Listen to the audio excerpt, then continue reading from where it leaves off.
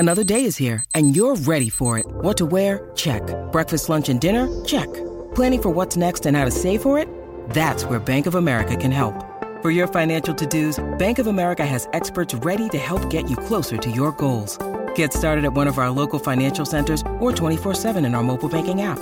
Find a location near you at bankofamerica.com/talktous. What would you like the power to do? Mobile banking requires downloading the app and is only available for select devices. Message and data rates may apply. Bank of America N.A., member FDIC. Want to witness the world's biggest football game? Head to iCanWin.com.au, predict Australia's score with a crystal ball, and it could be you and a friend at the FIFA World Cup Qatar 2022 semi-finals, all thanks to McDonald's. Maccas, together and loving it. TNCs apply. Thorpe is coming in, gold and a world record. Ian Thorpe, the birth of a legend. 458 is the total, out of which Bradman has made 309 not out. It's a world's record. Freeman is too good. The crowd roaring. Freeman wins gold. That is the winner. Australia the winner. First ball in Test cricket in England for Shane Warne. And he's done it. He started off with the most beautiful delivery. Australia have done it. Australia is back on the biggest stage.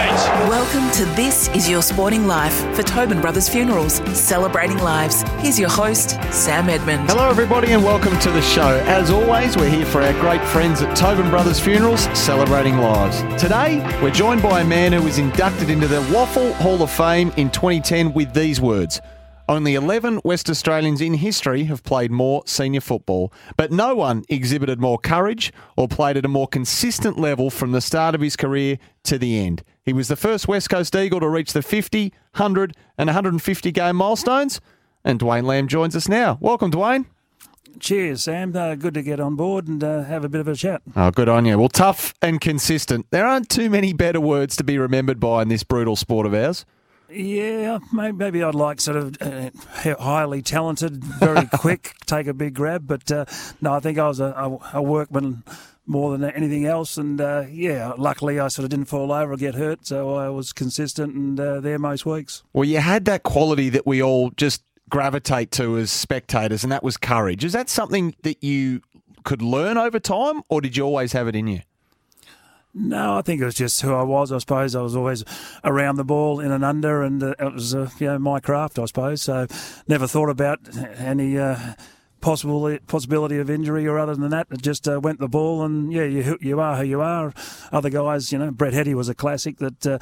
I reckon Brett, he's probably not the toughest man going around or the bravest, but he used to back into these packs into the forward line, and he wouldn't have realised if he had known about it. I reckon he would have stopped and turned around and run, but he just did it because it was instinct. But you are who you are, and that's how I had to get my kicks, and I enjoyed it, and luckily I didn't cop many injuries at all.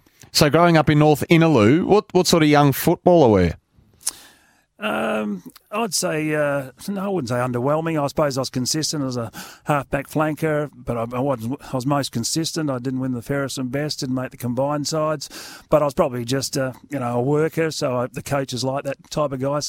You need a bit of everything. You need a bit of spark, but that was my cup of tea, so got invited over to Subi, bit of luck, and probably Hayden Bunton probably gave ground to me when he put me a kick behind the play at Subi, sort of with Peter Featherby forward of the play, so we found the niche and went from there and kicked off my career at Subi and did very well, and then pushed on to Eagles. Before we come back to Subi, your old man played for West Perth, didn't he? He used to sit on the hill there as a kid and watch games. Well, I wish the old man had played there. That was Osmond Park Sunday League on the Sundays. But my dad's brother Norm, who was a lot older, was a mad West Perth, or he played for West Perth back in the 60s. So I was a little bit young for that, but I was a mad West Perth supporter. So I was on the hill, used to catch a bus in with a best mate, and the blokes I were my heroes: Mel Winans, Bill Valleys, Les Fongs, and that crew, which probably people may not know from different parts of the world. But they, then I got to play against them, so then they were the sworn enemy. But it was a great upbringing. I love footy, and it is what it is, I suppose. Footy now, it's a great sport, and lots of people love it. So you find yourself at Subiaco, as you say, in 1980. Where was the club at when you arrived? It was just hanging around, not doing much at all, quite frankly. I think I debuted, I think it was about 78. You know, I sort of got the club sort of pretty young, a few Colts games, played quite a few Rezzies, and then the opportunity came up. But my first couple of years, I reckon we won one game for the season. The next year, I think we may have battled to get a win at all, but the club was broke. We were in all sorts of trouble. We used to welcome any Victorians to come across and join our club, so we had some great characters that came across. I'm not sure if they were all wonderful footballers, but a few names. There was an Elves who was a brother of, and some other players that had done a little bit over there, but welcome to the club. But I think they enjoyed the social gatherings more than they did the football standard at the Subi level. But it was a great start, and from I think in both there and at West Coast. Humble beginnings, and then you appreciate the good times when they come. Yeah, absolutely. You mentioned Hayden Bunton Jr. earlier. Didn't he take you on at Subiaco a pre-season trip to Hawaii, of all places? I shudder to think where the end-of-season trip was, but what was the pre-season trip to Hawaii like? It had two ends of it. It was because it was like end-of-season, pre-season, so we'd get out on the gas every night and have a real good time, as you do in Hawaii. You can't miss that opportunity with a big bunch of boys. But then Bunce would get us up at the crack of dawn and take us up, and he used to flog the living daylights out of us, run up hills or. So it was a hybrid. It was a hybrid trip, all in one. Yeah, it was bad. Like there was some few blokes that, they'd just come straight from the clubs to the training session, and they probably didn't even wake up until halfway through it, and but then a bit of pain was felt. Bunce was a very old school, wonderful coach. I always find it hard to sort of. Separate, or not separate, but, people say, what did he say at half time? Bunce just had this connection one-on-one, but I'd say, I can't really remember what he said, but he just had a way of getting the best out of the individuals. But he was pretty hard early on. I remember at Subi early on, we've got over here, they have a run around the bridges. It's about 10 Ks, and I remember doing it one day on about 36 degrees, or a bit hotter even, dry heat over here. But back in the day, we weren't allowed to drink water at training. So, the bloke in front of me, Neil Taylor, I was a pretty good runner.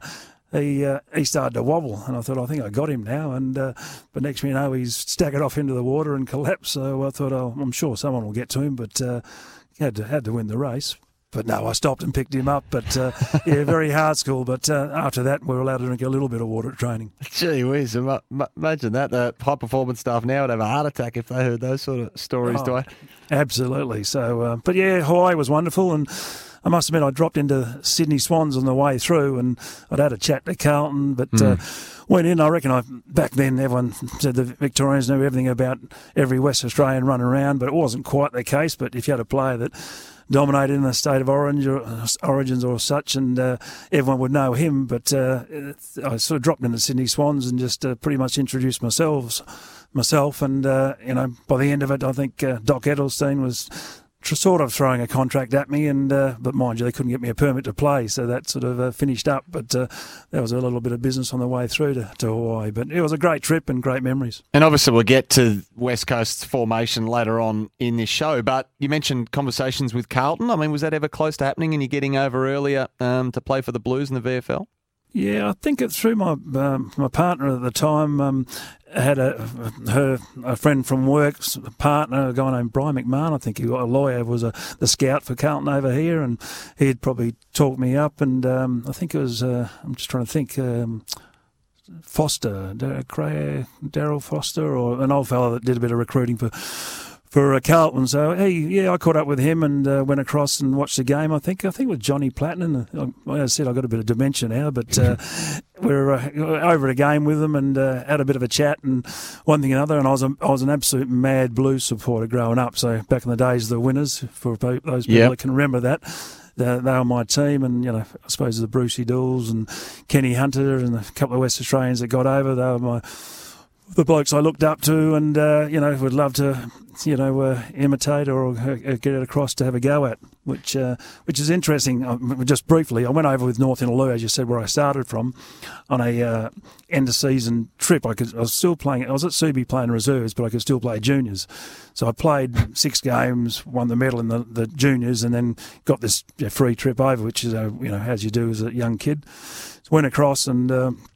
the Colts coach at Subi knew Vin Katojo, who was at Carlton at the time. Mm-hmm. So we've gone to the game and enjoyed that and had a few beers. I think I was nearly age. And then we come midnight, Carlton obviously had won, beat Collingwood in 81. So I said, we'll go out and see if we can find Vin. It's hopeless, really. We had never met the bloke and got out to the ground, to Princes Park, and they'd just come back from wherever they had the dinner, Hilton or whatever, and I thought, I'll wait here. My mate was Bunga. He'd won the Colts medal, so he got a free trip over, and I've gone, all the players came in, they went walking into a private sort of part of the grandstand to a function, and for whatever reason, I just tagged along, and they must have thought I was a sponsor's son or whatever. So next minute I'm standing in a circle with the legends that I watched on winners on a Saturday night, and I seemed to fit in a little bit. So I'd gone up to the bar and I ordered a triple Scotch and Coke from memory. I can't remember that. It started from a low base then. Oh yeah, so I thought, I'm in here. So I've gone back, and they must have just thought I wasn't annoying them, and I was sort of participating to some small level. So I went and got my mate. We ended up drinking with the Premiership team till I think it was 4:30 in the morning, and. Mind you, was playing a game that morning with one of the junior sides in Melbourne, but it was a wonderful memory to actually be around the Premiership team you just watched and you'd been barracking for every year. Oh, geez, the Carlton supporters listening to this, Dwayne, will be wishing that the planets aligned, and you did line up in the navy blue, no doubt about that. But by about this point in time, you're a Subiaco regular. In 82, you won the best and fairest. I imagine that gave you a lot of belief that you belonged at the top level. Yeah, I never got ahead of myself, and as I said, a lot goes to Hayden Bunton to put me in a role where we're starting to build into a reasonable team with some youth, and a couple of Peter Featherby came back from Geelong, and we started to sort of make some ground, and he put me in this role where I played a kick behind the play, so I didn't have a player to look after, and the boys got the ball and gave it to me most of the time. So suddenly I was in the numbers, and I'd kick the feathers and he'd kick the goals, and it was a pretty good recipe, and that probably gave me the confidence as you get to a next level. It's funny, you build in confidence and you reach new levels that you never thought you'd get to. So never thought earlier on that I'd get to an AFL situation, and even, at the end of 86, Eagles started, and the Carlton and the Sydney Swans thing hadn't quite happened, and I was 26, so I thought, well, the boat may have sailed, but West Coast, we'd won the flag that year, so we were probably the main team in town, and I wasn't the highest profile or getting the biggest check, but I certainly, I got my spot and build on it from there. Just on that Subiaco Premiership, obviously the one win in 82, 4 wins at 83, and the flag in 86 must have been enormously satisfying. And on Grand Final Day itself, you were named second best on ground, kicked a couple of goals as well. I mean, what a feeling that must have been. Absolutely. I suppose, but as said, if you endure the bad times, when the good times come, it just makes them feel so much more special. But it was an interesting day, that one. I was probably built into kicking a few goals in my career, but it wasn't my noted ability. And I think I kicked 2 of the first 3 on the day, and the boys had pretty much said, if Fatty's kicking a goal, then it's all over. We've got this wrapped up. But I had... I was playing a kick behind the play, and I was on a guy named Jared Neesham, who obviously was a very talented player over this way. Went to Sydney for a little bit, Jared, and then he came back and coached Dockers, etc. He used to play a similar role the other way, so but he wasn't one to pick anyone up. So I went forward and sort of managed to sneak a couple on him. Mind you, it was a classic in that game that my first shot at goal, I picked up the ball, and I'm not sure you wouldn't know much about me, but I'm very much a left footer. Yes. To the point where I reckon I've kicked in my career probably half a dozen right footers in my whole career. And it wasn't because I was that quick I could get round onto my left at lady luck or otherwise. I just didn't use it. But I decided in the grand final, my first shot from about 45 metres out on that sort of angle to try and kick a right footer.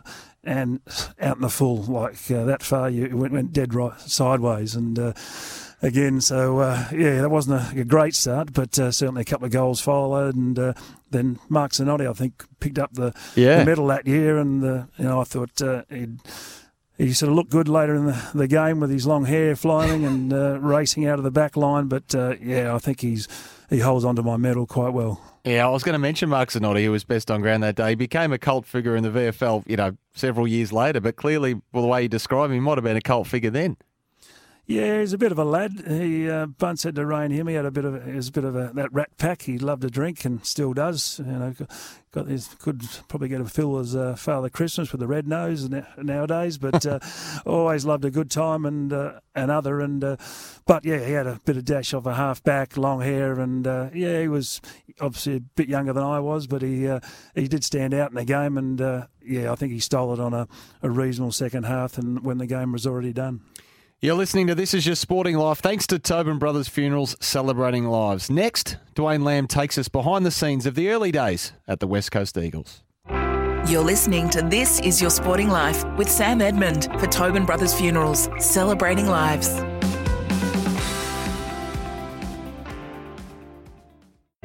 Welcome back to This Is Your Sporting Life for Tobin Brothers Funerals, celebrating lives.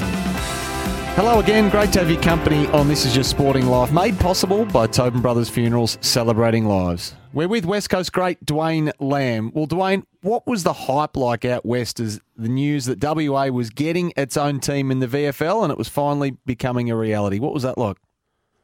Exceptionally exciting, I suppose. We're within. It's at the time, I suppose we loved footy over here, but it was not quite the level as it is in Victoria at the time, and as is now, that you guys sort of live and breathe football. And if you're walking down the street in the first couple of years, you'd be more recognised in Melbourne by anybody, even playing for that terrible team from the east, from the west Coast, than you would be in Perth. But a lot of people call us the Chardonnay set, or the West Coast supporters. Dockers are a little bit different, but it was it was exciting. Our opportunity, we'd done very well, sort of state of origin games, state games, and supplied plenty of good players to the VFL sort of prior to the West Coast entering, and so certainly, it got the news, and they really sort of flashed it up. I think the casino had just opened, so they jumped in as a sponsor, and next thing we know, we had Eaglets to start the season, and it was all very upmarket and very sort of very flash, and certainly got the attention of the people over here, and certainly I think we started pretty well, so got the attention of the Victorians as well. Now, we talk about Matt Rowell at the Gold Coast Suns being a ready-made player as a teenager. You were coming in at 26. That is the definition of a ready-made player. You're ready to go. Yeah, probably Walker's stick and all. But it's happened a bit in the last couple of years. You look at the Marlon Pickett's and other that have been taken out of competitions over here and elsewhere where they've fitted straight in. And I was ready to go. I certainly wouldn't want to leave my run any longer. I think Mick Malthouse got to the club and put that bit of polish on, and I think he had a rough rule of get to 30 and that's it. They wind you down, and I broke that barrier, thank goodness, and hung around for another 3 or 4 years to grab a flag and do a bit of celebrating. We'll come back to Mick a little bit later on. But what sort of club did you walk into on day one, Lammy? You must look at the facilities now with some envy. Oh, absolutely. If you like, our training sort of centre was I'm not sure if it was a Mitsubishi van or a Hilux. It was, for the ute or the van, but we'd meet at sort of various ovals. We didn't have Subia was where we played our games, or the Wacker at the time, for the cricket ground for a Friday night game, but we didn't have our own base as such. So, Subi, the club I came from, they had the Subi Oval, so we played the games there, but we were really jumping from one place to another. We'd play train at the uni grounds. We trained out at ovals out at Swan Districts Way, sort of Bassendean and whatever. And we're a mobile home, if you like. But I think it just built the character of the club, and particularly, I suppose, the travel amount that we did. That we all came out of 8 different clubs. We're all competing against each other, and again, team against team. But then suddenly we're trying to build a team, but we're also competing each other for a spot. So it was an amazing period, and the time we spent on aeroplanes and in hotel rooms over there, and we're a bit more social in those days, and perhaps a couple of quieties after the games, and on the planes on the way back we bonded quickly, and I think a little hiccup in year 2 with injuries and etc. But I think we got up and going, very smartly. I was going to ask you about the interstate trips and what they were like, because back in those days you would have got off work on a Friday, I imagine, then you would have had a few cold ones on the way back, all the things the current crop of players can't do. But as you said, good bonding times. Yeah, absolutely. We, Friday used to be, and we all worked back in those days, but I miss the big dollars, if you like. But we had all our day jobs, except for a couple of lazy sods like, Bluey McKenna and Pete Matera, who came along, the younger version, and they could probably make a bit of that early, marketing money, if you like. But we worked, we trained after hours, the way it was back then, and then on a Friday, what would you rather, go to work or jump on a plane with your mates and go over east and have a game of football? So I'd take the second one, and we'd get across there, and yeah, certainly it was more relaxed. And I wonder about today's football from the point of view, it's a business now, and it's still, you'd play for nothing. I'm sure all the players would, because you just want to play at the top level, but it is a business, so whether the enjoyment's not as great as it was back then. The other thing is, I suppose, you're more visible to the community now with cameras and Facebook and all that sort of stuff. So it's not quite as easy to turn your jacket inside out and get off the plane and sneak into the Burswood Casino and have a good time for a few more hours before you went home.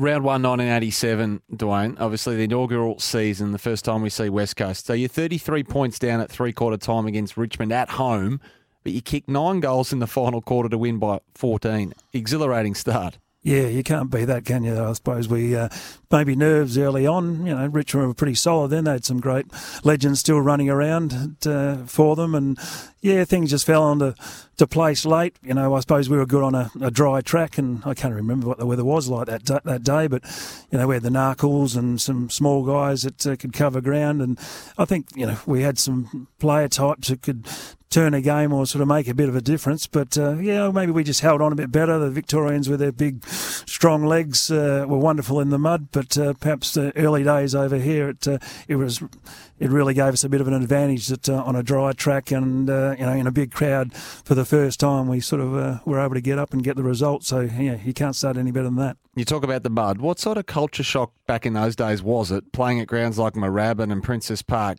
Ground services have come a long way, but there were some absolute paddocks back in those days.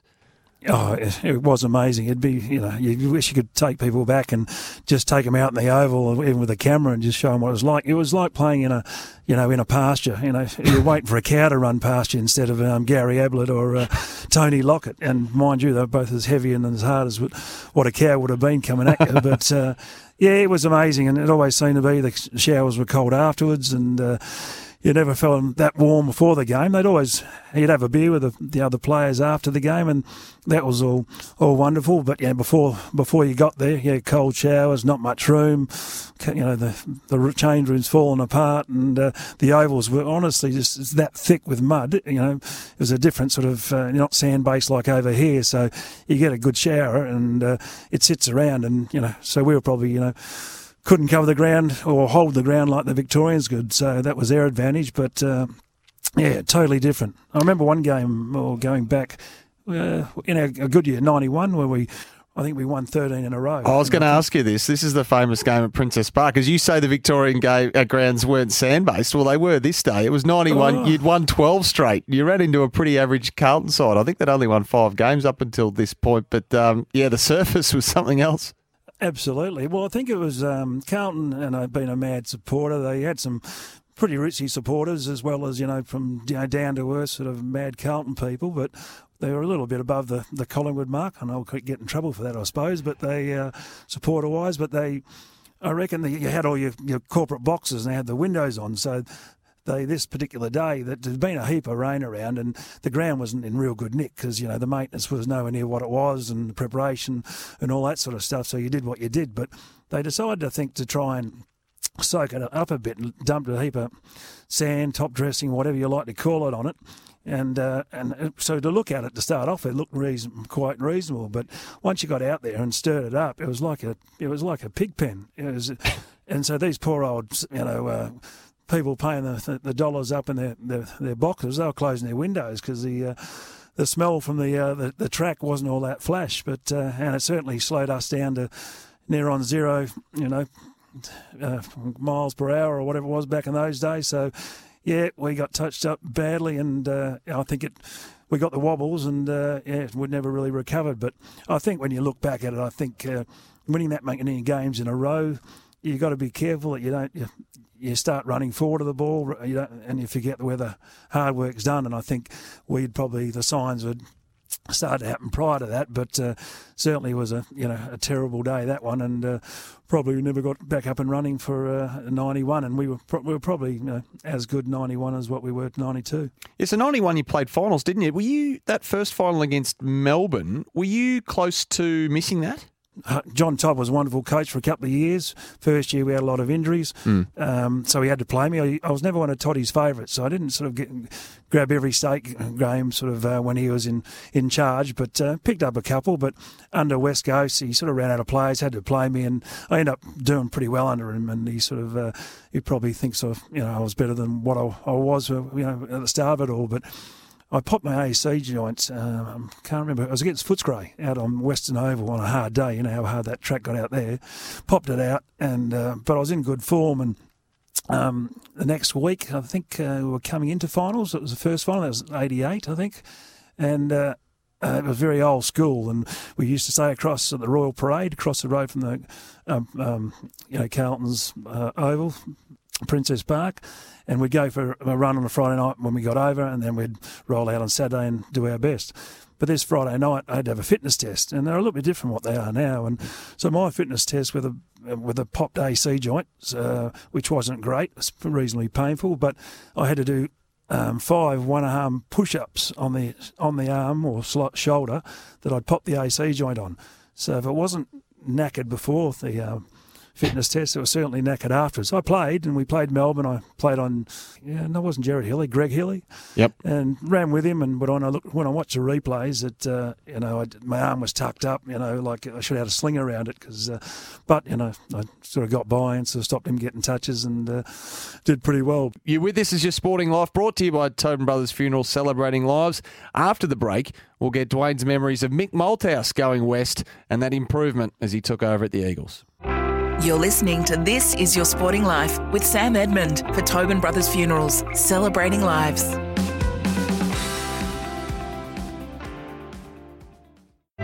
Welcome back to This Is Your Sporting Life for Tobin Brothers Funerals, celebrating lives. Hello, we hope you're enjoying this week's edition of This Is Your Sporting Life. We're chatting with former West Coast star Dwayne Lamb. Well, Dwayne, the inaugural season, Ron Alexander was the coach. What sort of style do you remember him trying to impart? Ron played a lot of footy as captain coach, so he's very affiliated, close to the players, and that was the way he went in, and he was a real players coach. I thought he was hard done by. We won 11 in that first season, so we pretty much halved it. Probably just missed out on finals. So he was a bit unlucky. So out he went, and the players were a bit disappointed, and in came John Todd. So, the next chapter. Indeed. So he took you to that final that the first final that we just discussed in the previous segment in 1988, but then he's gone. So you've had 2 coaches in 3 seasons. John Todd spending the 2 seasons at the club. How did that come about? 2 coaches in the first 3 years. Yeah, I think I'm just trying to think what our list numbers were back then, but it was pretty low, like 38, 39 players around that. And I think the second year of poor old Toddy, we had a lot of injuries, so he virtually, whoever was fit got a game. So we struggled a bit that year. Next year we had a better run, did pretty well. It was a bit unlucky again, Toddy. I think the expectation perhaps over here, has said, I've mentioned that they call the West Coast supporters a bit the Chardonnay set. Maybe were a bit impatient, and a lot of clubs hadn't had the premiership for a long time, and our guys were quite driven. We probably had some businessmen sort of associated that were, I suppose, that had strong expectations, and we wanted good results. And not that we were doing poorly by any means, but I think they were looking for that, a bit of Victoria to come across here to not give us relevance, but just give us that side of it. And I think Mick got the nod, I thought he brought some wonderful stuff to the club, and perhaps areas where we focused on that perhaps we may not have in the past. Well, it was said that Mick Malthouse was very close to his players at the Dogs, and some people suggested maybe even too close. Is it safe to say, Dwayne, that he didn't let that happen at the Eagles? Yeah, he tried and tried, but, I suppose, for long term when you get success, it's hard not to build a close relationship and bond, and whether it be player with player or player with coach. So, yeah, but when he first got here, it was very much at arm's length. He'd obviously, the Brad Hardy and a couple others that probably got too close to, and that sort of backfired a bit. He sort of probably came over here with that thought in mind. So I remember going around with him, Whoosh and I sort of had a feed at his place. So he didn't, he still wanted to, have a relationship. Mick wasn't a drinker as such, but he kept it as a professional as it could be back then, but he was still trying to build a rapport with the players. And, but yeah, by the end of it, I think it was hard not to, because you have that success together. You can't help but get closer and closer. But towards the end, I suppose, and he was, itchy feet perhaps to get back to Victoria, and been there a while, and it was time to move on. But he tried to keep that distance, particularly early, just to keep it professional and make sure mistakes hadn't happened, perhaps that may have happened over at Footscray. Well, it was an immediate impact under him, no doubt about that. 1990 have that amazing qualifying final draw with Collingwood. You beat them in. You get through to the prelim that year and you lose to Essendon, and then the next year, 1991, you find yourself heading to Waverley Park. What did you think you were going to get in that grand final in 1991? What do you remember of the build-up? I think we touched on the game against Carlton at Princes Park when we'd got beaten by the bottom team, if you like, and so I think we hadn't retained the play, the style that we had previously in the year, and when we could beat anything basically. But Hawthorn were a bit different. They'd had experience at winning at the top level. They were probably a taller side, so we didn't match up as well as them. But and I don't think we were anywhere near our best. But just to add fire to the wood to the fire at getting out to Waverley. Freezing cold, great showers after the game, I'll give you that. But the Oval was, cold and wintry, and the crowd wasn't as big, obviously, as what you get at the MCG. So, yeah, it certainly. And I must admit, I sat on the bench for a fair bit of that game, and I got a cold bum, and we never quite got going. But it was an interesting one, even going back to earlier on. I suppose the Collingwood, that draw and all that sort of stuff previously, there's always a sort of an upside to any story. I think Summer missed the goal and took us back for a game the next week, and I remember trying to console him after the game and walking off with him, and I said, well, look, Sum, back in those days things were different with it, with payments, etc. I said, just think about it. Well, we get an extra match payment for an extra game now, mate. So we're trying to bring him up, but he was probably getting paid twice what I was, so probably didn't have the same impact. But you got flogged the next week too, but then you bounced back against Melbourne and you got into that prelim. But Angry Anderson, were you an Angry Anderson fan? I've always did mind him, along with plenty others, but yeah. And the heavy defeat, the 53 points to the Hawks as it was in the end, how much did that burn over the following summer? Because you're able to make immediate amends, and we'll get to 92 in a minute, but must have been a valuable learning experience for you just the same. Well, it seems to happen a little bit where a side will get beaten in a grand final, and it's like you'll come back and better it the next year. Not always the case, but certainly it's a bit of a pill to swallow. But you'd rather come third on the day, coming second on a grand final day, is you can't get a worse feeling. So we were fortunate that besides myself and a couple of others, we were pretty young, so we could learn from it and let it burn in the back of your mind and build on it for the next year. And you got to be humble, and you got to make sure that you don't take things for granted in the way you play the game. And we probably got a bit ahead of ourselves and never quite caught up. But I certainly think it helped us the following year, and it kept us on track to keep performing and not get ahead of ourselves. 92, obviously Geelong at the MCG. You seem much better prepared, and Peter Matera goes out and kicks 5 goals from a wing. I mean, did you play with a more skillful footballer in your time, do you think? Besides Pete and myself?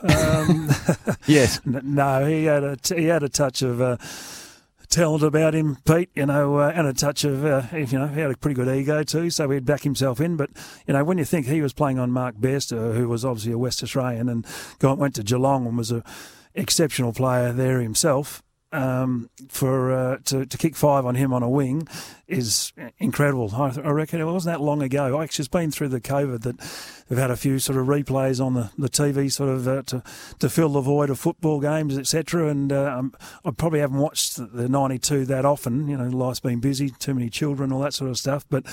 And I probably had a solid game. Had one little sort of, Mick sort of talked up a chase down a Robert Scott, but other than that, I had a solid game. But if I was Pete Matera and kicked 5 off a wing, I reckon I would have, worn out my video copy of the game. But he was pretty good. But yeah, it was a wonderful day. But at the same token, we were playing a very good side. Geelong, were no slouches sort of through that era like Hawthorn were, and Gary Ablett and other Billy Brownless, in the midfield, Couch and. I said Bairstow and Buse and all these type of guys. They were very talented players and great blokes too. We had many a beer with them. You managed only the 4 games in 94. How challenging was 94 because the team goes on to win a second flag that you have to watch? A challenging period? It's mind you, I think I was in my 34th year. Nowadays, obviously, running machines that guys can go longer, but back then there wasn't a lot that sort of played sort of deep into their 30s, and particularly with Mick, and we had probably a wealth of ability. And players there, and Drew Banfield came along, who was probably a similar sort of fit to what I was, and he was probably champion at the heels to get his opportunity. And I'd copped an injury, I think.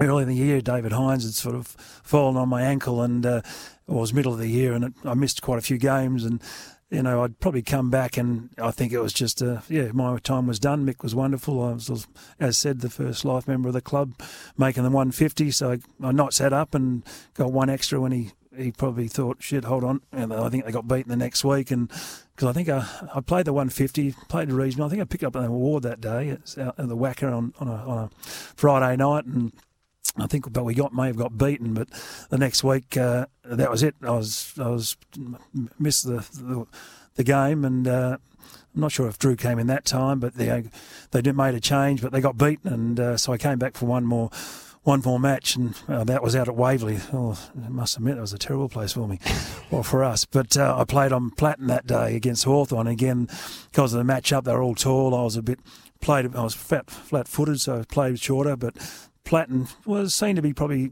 bit quick for me, but I was stronger body-wise, and so I wasn't as slow as what they might have thought, and did all right that day, and it probably came out with the honours against a very good player in John Platten, and but we got beaten, and so at the end of the day, I think Mick said, 151, I think we've got to move on and build for the future, and my time was up, but I was there at the 94, obviously, and part of it, but it was probably never thought I was going to. My run was there to sort of sneak back in, but you never know. But it was another great victory, and I probably got to celebrate earlier and a little bit the night before as well. So, did you leave satisfied when you look back on it? Did you achieve everything you wanted to possibly get out of it?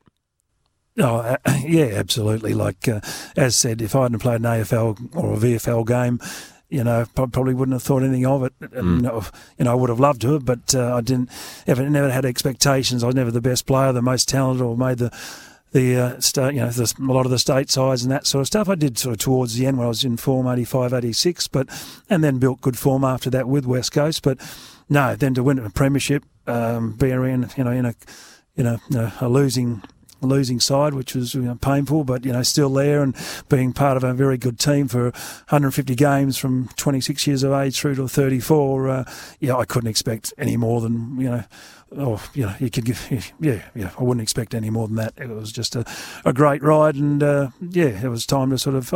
I wasn't done from playing footy, but at that level, it was time to finish up and look at other things. Well, you went back and finished your playing career, which is nice. I think nice synergy with Subiaco, where it all started. It would have been a nice way to round it out.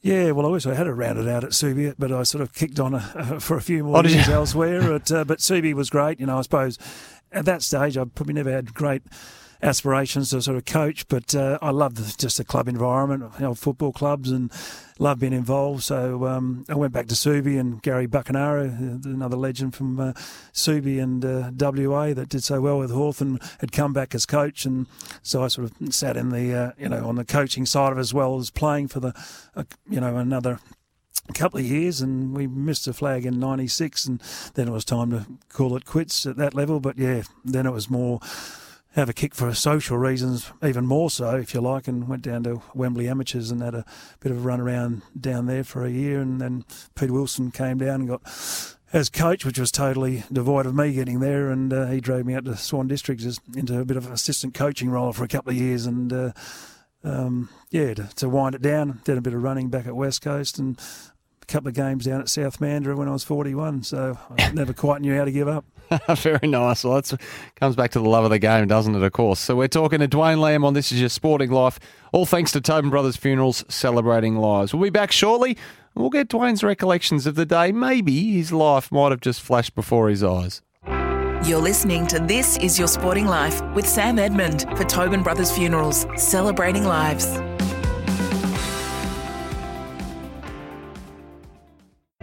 Welcome back to This Is Your Sporting Life for Tobin Brothers Funerals, celebrating lives.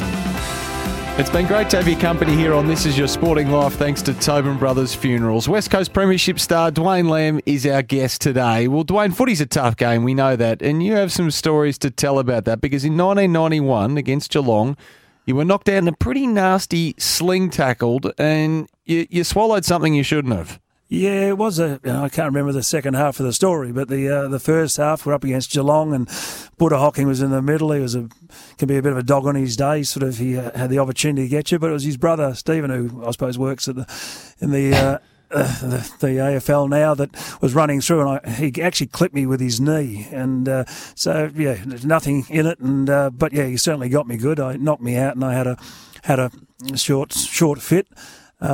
And yeah, the story was I'd swallowed my tongue, and the Geelong doctor, who was a wonderful fellow, and I've caught up with him a few times since then to embellish the story, but he got to my rescue and pushed his long fingers all the way down my throat to retrieve my tongue and clear my airways and set me on my way. But push come to shove, I think he got out there and he did clear my airways, but I don't think I had quite swallowed the tongue, and but it talked it up a bit to make him look good and make it look like I'd got a fair whack, because I think I'm just trying to think memories whether I came back on that day too, back in the days when it was a bit cowboyish. I think I went off, and I think I might have come back on late in the game. But I was going to ask you if you played the next week, let alone come back on in the same game. Oh, mate, it's back. It was a bit harder back in those days. So, if you could count your fingers, they put up 3 and you're close enough. If you got 2 to 4, then you're close enough to being correct. You'd be pushed back out there if they wanted you back on the field. It was, a bit more rugged. Actually, I remember another day at the MCG where Donnie Pike, tells you that I had my head down over the ball, I suppose, but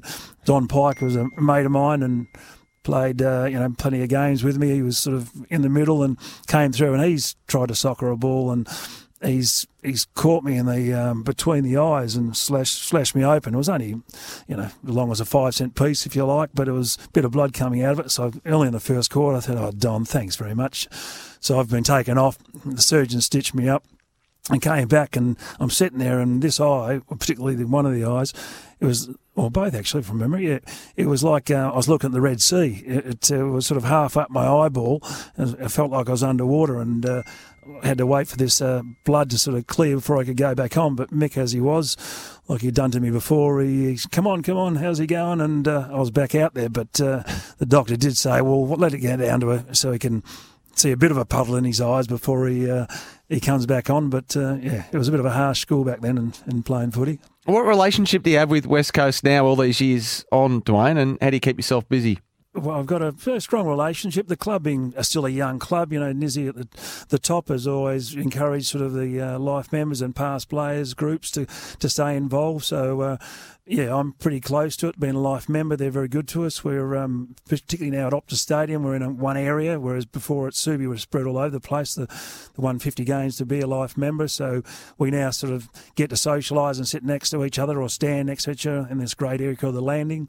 So, sort of there regularly because I've spread my children. They all love the sport. My daughter works at West Coast in the finance area, and so she works match day, and she's nearby, and all the younger kids sort of, I've got a 14-year-old that's still running around that's playing, so he loves to get along. So the club's been very good from that point of view, and any sort of functions, they sort of always get the invite along to that sort of stuff. But aside from that, I'm father and son as well, I suppose. But aside from that, I'm back at the grassroots with Subi Footy Club. I'm on the board there, and we've had a pretty wonderful sort of run over the last sort of 20 years where we were so bad back in the early days, but we've probably won every second grand final for the last 15, 20 years, and I've been there 5 years. I think we've won 3 or was it 4 flags? I'm getting a bit non-humble there when I can't remember, but we've had a wonderful run. So I'm back there, sort of set up over the coaching side of thing and give a little bit of input.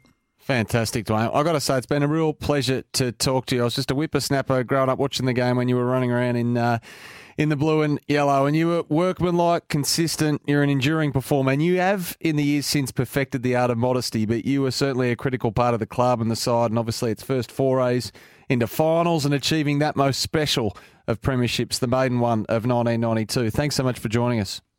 Thanks very much, Sam. Cheers. And thank you too for joining us. You've been listening to This Is Your Sporting Life for Tobin Brothers Funerals, celebrating lives. We'll catch you next week to celebrate the life of another sporting icon. Want to witness the world's biggest football game? Head to iCanWin.com.au, predict Australia's score with a crystal ball, and it could be you and a friend at the FIFA World Cup Qatar 2022 semi-finals, all thanks to McDonald's. Maccas, together and loving it. TNCs apply.